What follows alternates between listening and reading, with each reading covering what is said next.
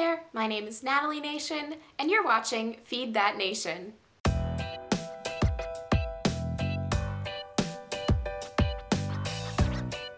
So in today's video, I wanted to kind of talk about my thoughts and what I've learned about professional communication as a college student. Obviously, I'm not a communications major.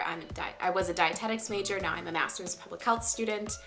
But there are a lot of things about professional communication between students, student to professor, or student to support staff around campus. I don't know where I was going with that sentence, to be honest, but there's a lot of different complexities and I guess nuances about communication as a college student that can be kind of hard to figure out sometimes. And I feel like after 5 years or so as a student that as I come to a better understanding of how to communicate with my peers and with my professors and other support staff around my campuses, that I feel more confident and I feel like things get done more efficiently and with less frustration. So that's sort of where this video is going to be headed. So as a college student, it can be really frustrating when you email a professor or a TA or a support staff person on your campus with a question, or you're needing information or needing them to tell you something, and you email, and that email just kind of gets lost in the void. 3 weeks later, you might get a response, you might not, maybe someone else answered your question, or maybe you're just left on the hook. Well, it's just left hanging, they never respond. Ever since the introduction of school emails and the fact that you can email your professors and support people to get answers as opposed to going to their office hours or seeing them in class or having to physically go to the space where they are, or even, God forbid, give them a phone call, we sort of have created this situation as a college society of getting hundreds of emails in a day. I mean, maybe hundreds is a bit of an exaggeration for me, a student, but I certainly get well over 30 emails a day from my university, just in my university inbox. And the majority of those emails aren't even directly to me. They're mostly just listservs of different college things that I guess I was put on that list when I was admitted as a student and cannot figure out how to get off of. And as such, that mixture of mostly emails that don't serve a purpose, some emails that are from people I know and are directed more towards me, for example, an email from a professor to the whole class about something, those can get jumbled up, and then the emails that are specifically from a professor to me or from a support staff person directly to me, all of those get so lost. And, if you're in class and you look at your email, you have 10 emails, you delete 3 of them, you put a star next to one of them, and then everything just keeps on coming. So an email that you got yesterday that is important, that you need to take the time to think of a response to, you will probably forget about it, or at least I will, by the time I actually have time to answer it. By the time I'm home or I'm sitting down after class to get work done, I'm probably going to forget about that email by the time it's time for me to respond to it. That kind of sucks, because then it feels to me like I put the blame on myself. I say, wow, gosh, how irresponsible am I that I was supposed to respond to this email and I didn't. But again, when you're getting 30 plus emails a day during your college student day, most of those emails are bogus and only a couple of them are actually important. It can be really hard to prioritize and find the time, at least for me, to answer emails when I'm supposed to.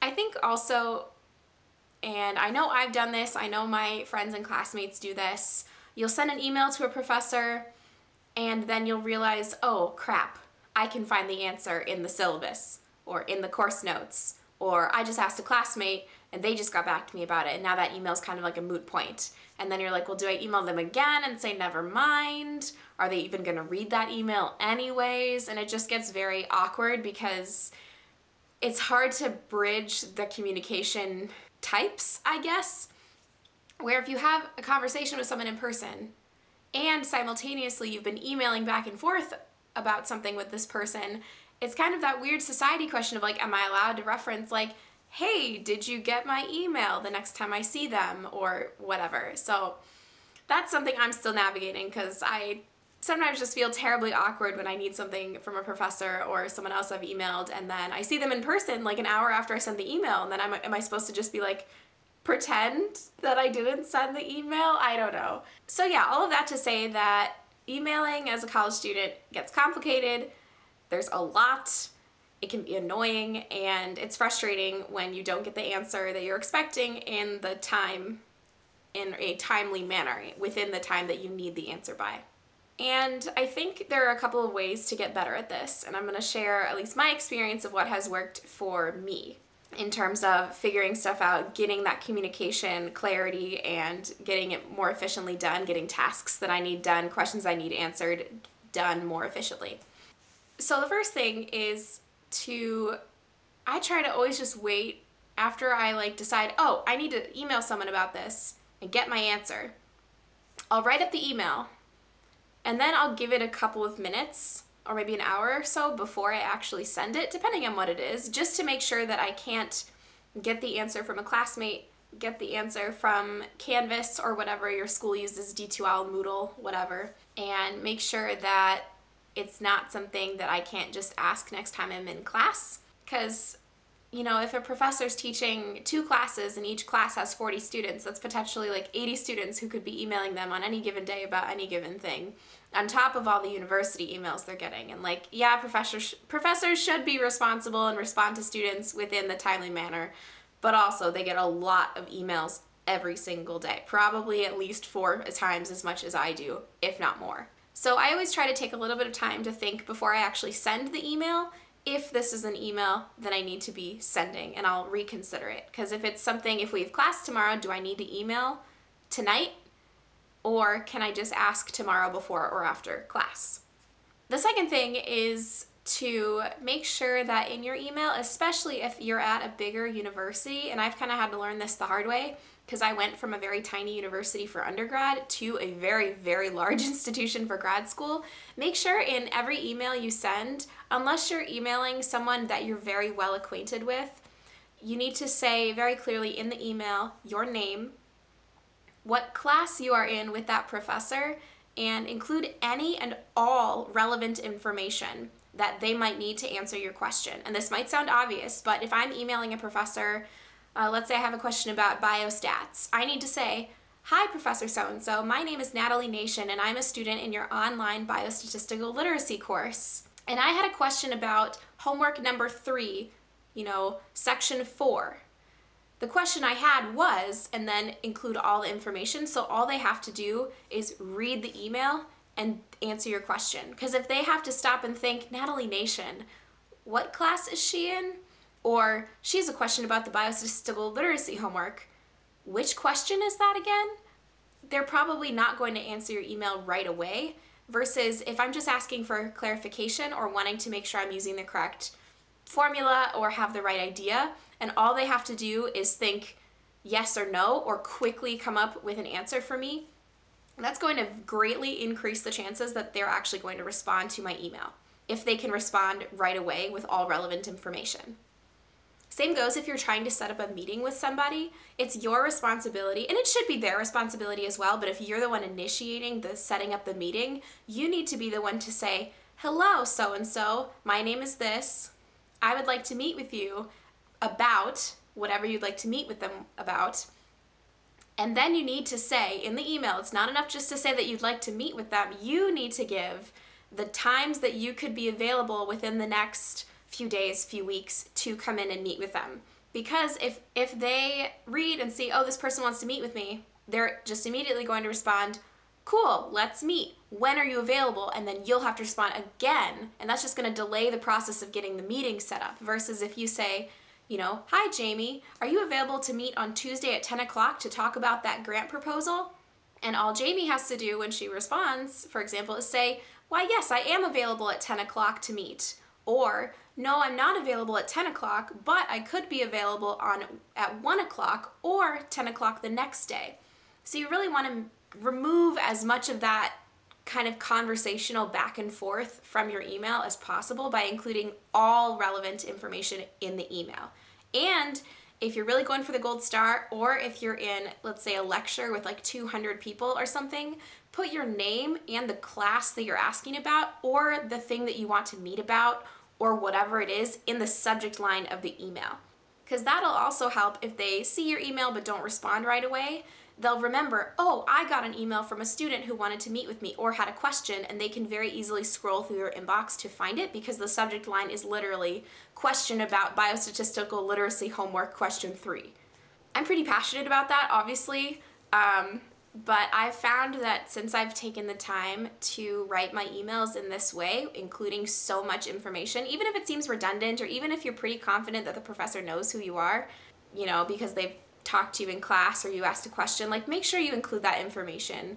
And it's not to say that professors shouldn't put forth the extra mile, but you as a student need to also do your best to be a clear and concise communicator to make things easier for everyone. If you're an introvert, you're not going to like this next tip, but I've found that if I have a more complex question that needs discussion, or if I need really specific details, or, to really just get into my question more, I definitely prefer talking on the phone or going in person to just sending an email out into the void. So let's say, I guess very recently, in the School of Public Health at the U, you have to have an up-to-date TB Man2 test, so to prove that you don't have tuberculosis, and I just had to do that. And for me, it's sort of hard to navigate the university's website because it kind of sucks. No hate on my university, but their website could use some work. It's really much easier for me to place a phone call and speak to a real live human about which form or where to go on the website than it is to send an email. Or even if I know where the office is of the people that I need to speak to, and I know that I'll be on campus and I can walk over there, or if it's a professor and they have office hours, it's so much easier to speak to a person either in, face to face or over the phone. And that's just for me personally. If you are someone who finds that really uncomfortable, then that's totally okay. But I think I definitely prefer in-person communication, and I find it for some things to be much more effective and much quicker. Not always, of course. It is like a 45-minute bus ride to school, so I wouldn't go all the way to campus, 45 minutes on the bus to speak to a person in an office for 5 minutes, and then 45 minutes back home on the bus. But in some situations, it is so much more helpful to actually speak to a person face-to-face or over the phone. My final tip, and this especially applies if you are a student on campus who is in any sort of leadership position or work position that you send emails professionally to get work done for, if it's a research grant or you're a project assistant or you're an administrative assistant. If you send professional emails to get work done, or even if you're in a student leadership position, for example, you're on the board of a student club, always try to write your emails as though they are for a bigger audience than they are. And what I mean by that is always include an appropriate greeting, say who you are, obviously if it's relevant, but it's kind of hard for me to explain this without actually giving a real life example of a time that this was so important. So I'm going to get into that. When I was at St. Kate's, I was the student coordinator for our campus's food shelf, which I've talked about in many podcasts before. It was some of the most challenging and rewarding work that I did in my undergrad, and I'm really proud of the work that I got to do and the students I got to work with. And one of the things we started noticing as the holidays started to approach, this was in the fall of my senior year, was that people really wanted to do drives for the food shelf, and they wanted to specifically do like canned food drives. And this was challenging because, clubs would just do a canned food drive without telling us and then show up with a bunch of random items that we were just supposed to put in the food shelf. And obviously this means a lot, obviously, that people want to give, but we were always trying to stock the food shelf as though it was a grocery store, so having like rows of similar items instead of a bunch of mismatched stuff. We wanted to make people feel more as though they were in a grocery store than just like picking over leftovers. It's a dignity issue. So I decided as the student coordinator that I wanted to email the student activities office who oversees all of the clubs and would presumably be able to communicate this to some of the club leaders, or be able to get the message across more effectively that we really loved people's generosity, but we did not want food donations. We would much prefer donations of toiletries or donations of like household cleaning products, toilet paper, things like that. So I wrote out this email pretty professionally, introduced myself, who I was, why I was writing, saying please, we encourage people instead of food drives because the reasons I just said, we would really love if they would direct their energies towards household good drives or toiletry drives for us. And it was a pretty well written email. I put the time into making sure that all the punctuation was correct, all the spelling was correct. And then I sent it off to the email for the student activities office and also for one of the full-time staff members who ran that office, just to make sure that it was seen.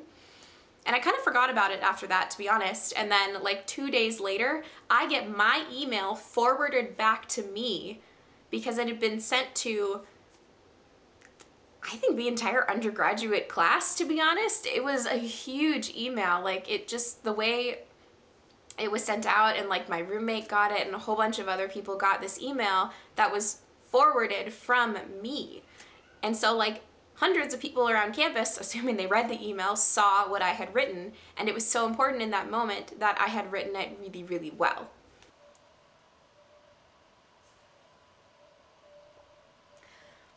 So all of that to say that it is so important to write your emails as those that are meant for a bigger audience, because you never know. Your email could get forwarded to your boss. It could get forwarded to the dean of students, to the president of your university. It genuinely could.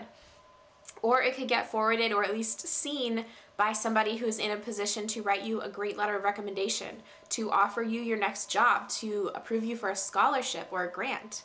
Like, that is all really legitimate in the academic space. You never know who is going to be reading your emails. So that's why it's so important to use excellent punctuation and grammar, to include any and all relevant information.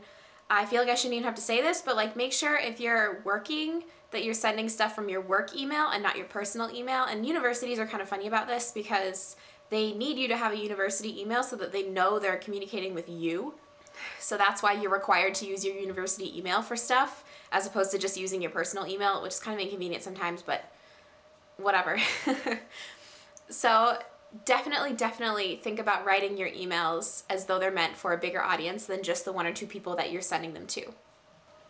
My final tip, and this is for anyone who is in a working relationship or a mentor-mentee relationship with a professor or a staff member or even another student. And I'll give an example of this in my life. I'm working on an independent project right now, and I have a faculty advisor. And we're in communication several times a week. And at the beginning of our work together, we had a conversation about communication expectations. And email is our primary form of communication. And I asked her, is there an appropriate window of time in which I can expect an answer from you? And if not, how would you like me to go about resending the email or following up if I don't receive a response? And she was super open to this conversation. We both know that we're both busy. We both know that we get tons and tons of emails, and we know stuff slips through the cracks. So we came up with the 3-day rule. If she hasn't responded to an email from me in 3 days, it's okay for me to forward the email back to her or reply to send the email to her again, to have it pop up to the top of her inbox. And all I have to say in that, second response is just bumping this email, or, hey, hoping you saw this, or, whatever it is. It doesn't have to be anything fancy because we both know that the reason I'm bumping the email is just to remind her that I sent it. I think if you're a person who's in a working relationship with a professor or, even just someone you're in communication with pretty frequently, it could be a good idea to have a conversation about that. Is it appropriate for you to bump emails if they haven't been responded to? Is it appropriate for you to contact them in other ways? Maybe they are a professor who's okay with texting or phone calls. Maybe, they'd prefer you not. I mean, hopefully not, but have that conversation so that you're all clear about your expectations. I found that it makes me feel a lot more comfortable and confident. I would love to hear from you guys about your experiences as college students trying to navigate this professional communication space, navigating this awkward emailing your professors and waiting for a response space.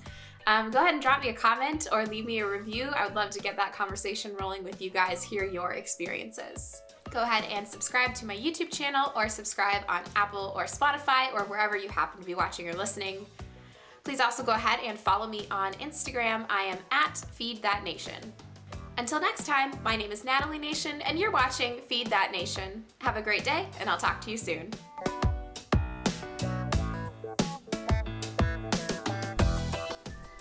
That milkshake was really good. Maybe I should do more of my podcast episodes while I'm drinking milkshakes. That was like a transformative experience.